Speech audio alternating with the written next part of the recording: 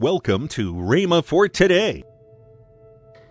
Well, I was walking across the platform praying in the Spirit with other tongues, and the Spirit of God said to me, the key word of this camp meeting is the word supernatural. Hallelujah. And so we made that the key word. Hallelujah. I on Monday night gave you the dictionary definition of the supernatural. Number one, it's of or proceeding from an order of existence beyond nature, or the visible and observable universe. Number two definition of the word supernatural is the divine operation or intervention with the miraculous. You're listening to Rhema for Today with Kenneth and Lynette Hagin. Later in today's program, I'll tell you about this month's radio offer. Right now, let's join Kenneth E. Hagin with his teaching, The Supernatural.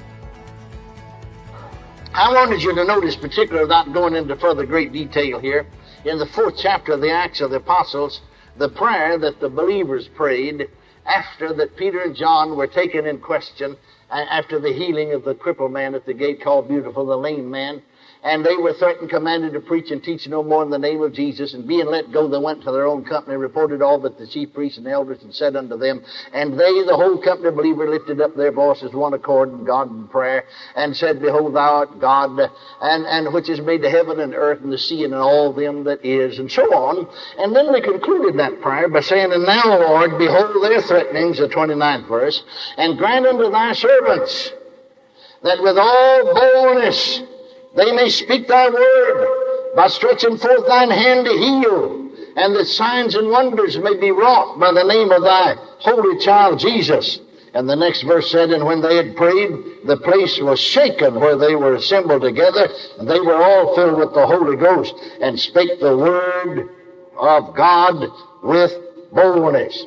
Then in the 2nd chapter of 1 Corinthians, Paul said, And I, brethren, when I came to you, came not with excellency of speech or of wisdom, declaring unto you the testimony of God. For I determined not to know anything among you save Jesus Christ and Him crucified. And my speech and my preaching was not with enticing words of man's wisdom, but in demonstration of the Spirit and of power, that your faith should not stand in the wisdom of men, but in the power of God. I want you to notice the expression, faith in the power of God. Hallelujah. You may be seated. I said to you on Monday night, and this is a continuation of that message, we will repeat some things we said, because we didn't say everything the Lord wanted to say. In fact, we couldn't finish the message in the time we had. But prior to camp meeting, last year and this year, we've taken 2 weeks out of our schedule, and at 10:30 each morning till 12, we pray out on the Raymond campus, especially just for camp meeting. And this year, the services that I conducted, I was there, and some of the rest of them that I didn't conduct, but I was led by the Spirit of God to go here to the Acts of the Apostles and to examine the prayer life of the early church. How did they pray? What did they pray for? And so we see them here in this first prayer meeting, so to speak. And we notice that they prayed, Grant unto thy servants that with all boldness we may speak thy word. They prayed for boldness to speak the word of God. They prayed for healing, and that signs and wonders would be wrought in the name of the Holy Child Jesus.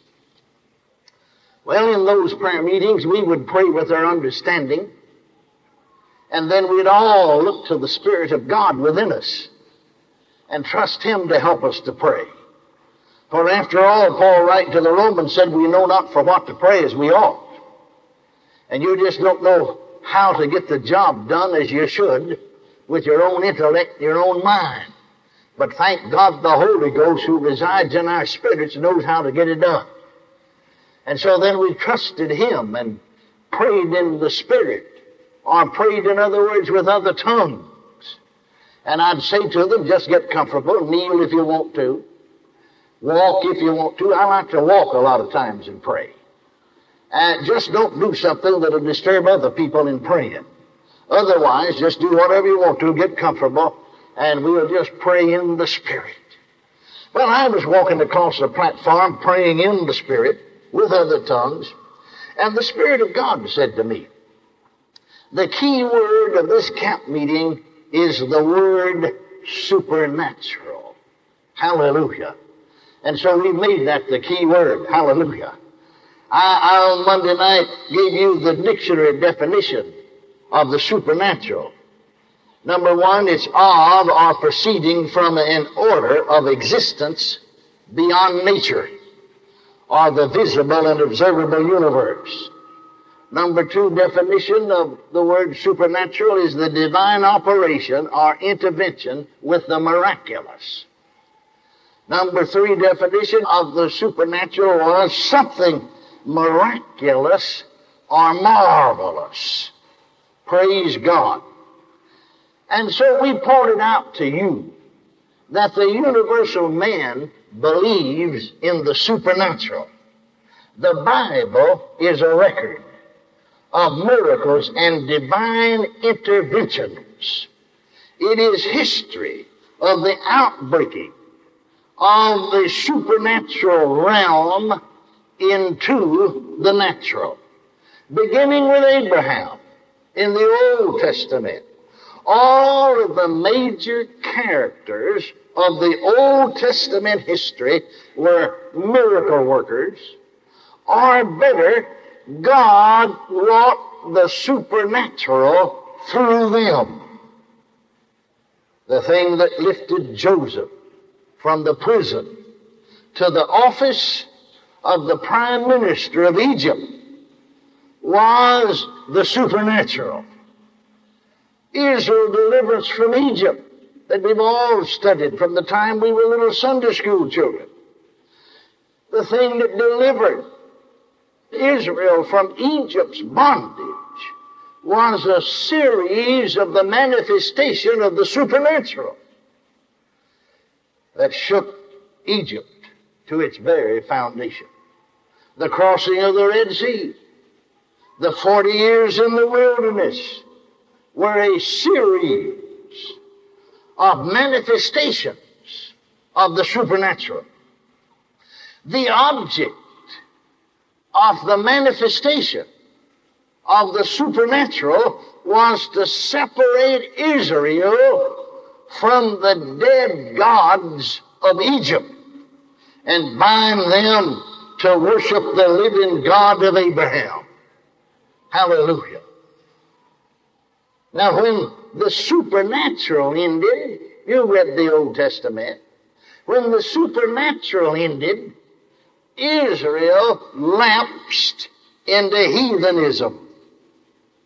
And they only came back into fellowship with their God after a series of staggering supernatural manifestations.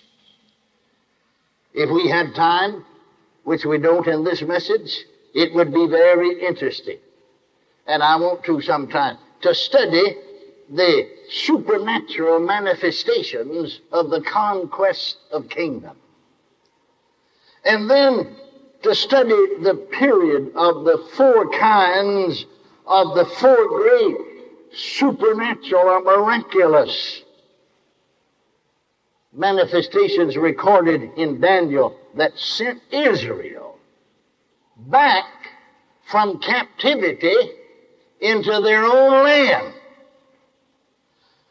free from idolatry, establishing a precedent for a nation of slaves set free, and sent them to their own country with permission and yea, even more, bless God, with funds to rebuild their city and their temple and establish its worship. It has no parallel in human history. It is a distinct and a definite manifestation of the supernatural power of God. Now, when Jesus began his public ministry, it was a ministry of the supernatural.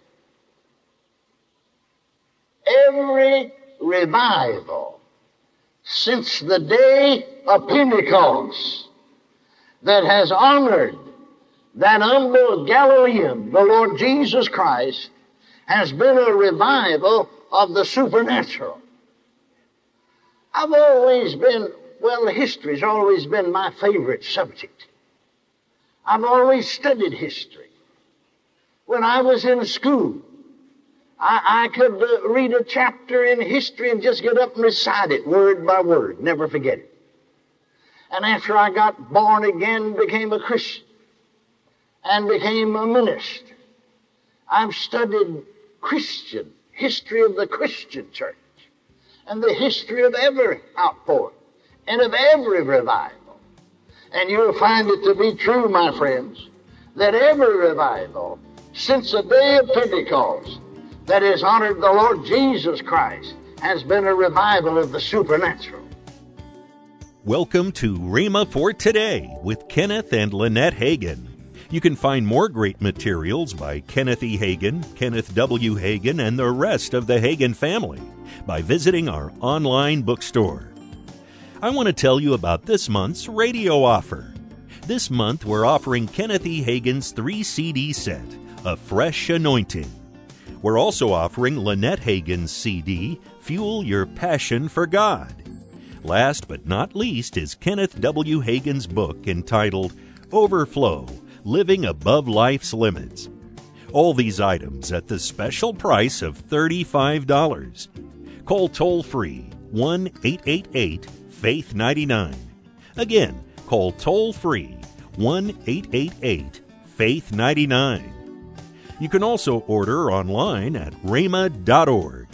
That's rhema.org, rhema.org. Or if you prefer to write to Kenneth Hagin Ministries, our address is P.O. Box 50126, Tulsa, Oklahoma, 74150. We always love to hear from our listeners, so write in or email us today and become a part of Rhema for Today. Right now, let's join Kenneth and Lynette Hagin. Rhema Christmas lights on really soon. November 22nd at 6 Yes. p.m. And then, of course, we have our Wednesday night service. After that, in the Rhema Church Auditorium. That's right. And then, they stay on till January the 1st at 11:30. They go off. They come on November 22nd at 6 p.m. Yes. And they go off at 11:30. They're a sight to see. Yes. If you've never seen them, if you're close enough to come, you need to come and That's see right. the Rhema Christmas light. You can go to rhemalights.org and you can see pictures, but it does not do them justice. No. And you have to walk through the park. Oh my goodness, the park is absolutely beautiful. And there's music that goes with the lights on. It is gorgeous. Yes, it is. Yes. Call 1-888-FAITH-99. That's toll-free, 1-888-FAITH-99. Tomorrow, Kenneth E. Hagin will continue his message, The Supernatural. That's tomorrow on Rhema for Today with Kenneth and Lynette Hagin.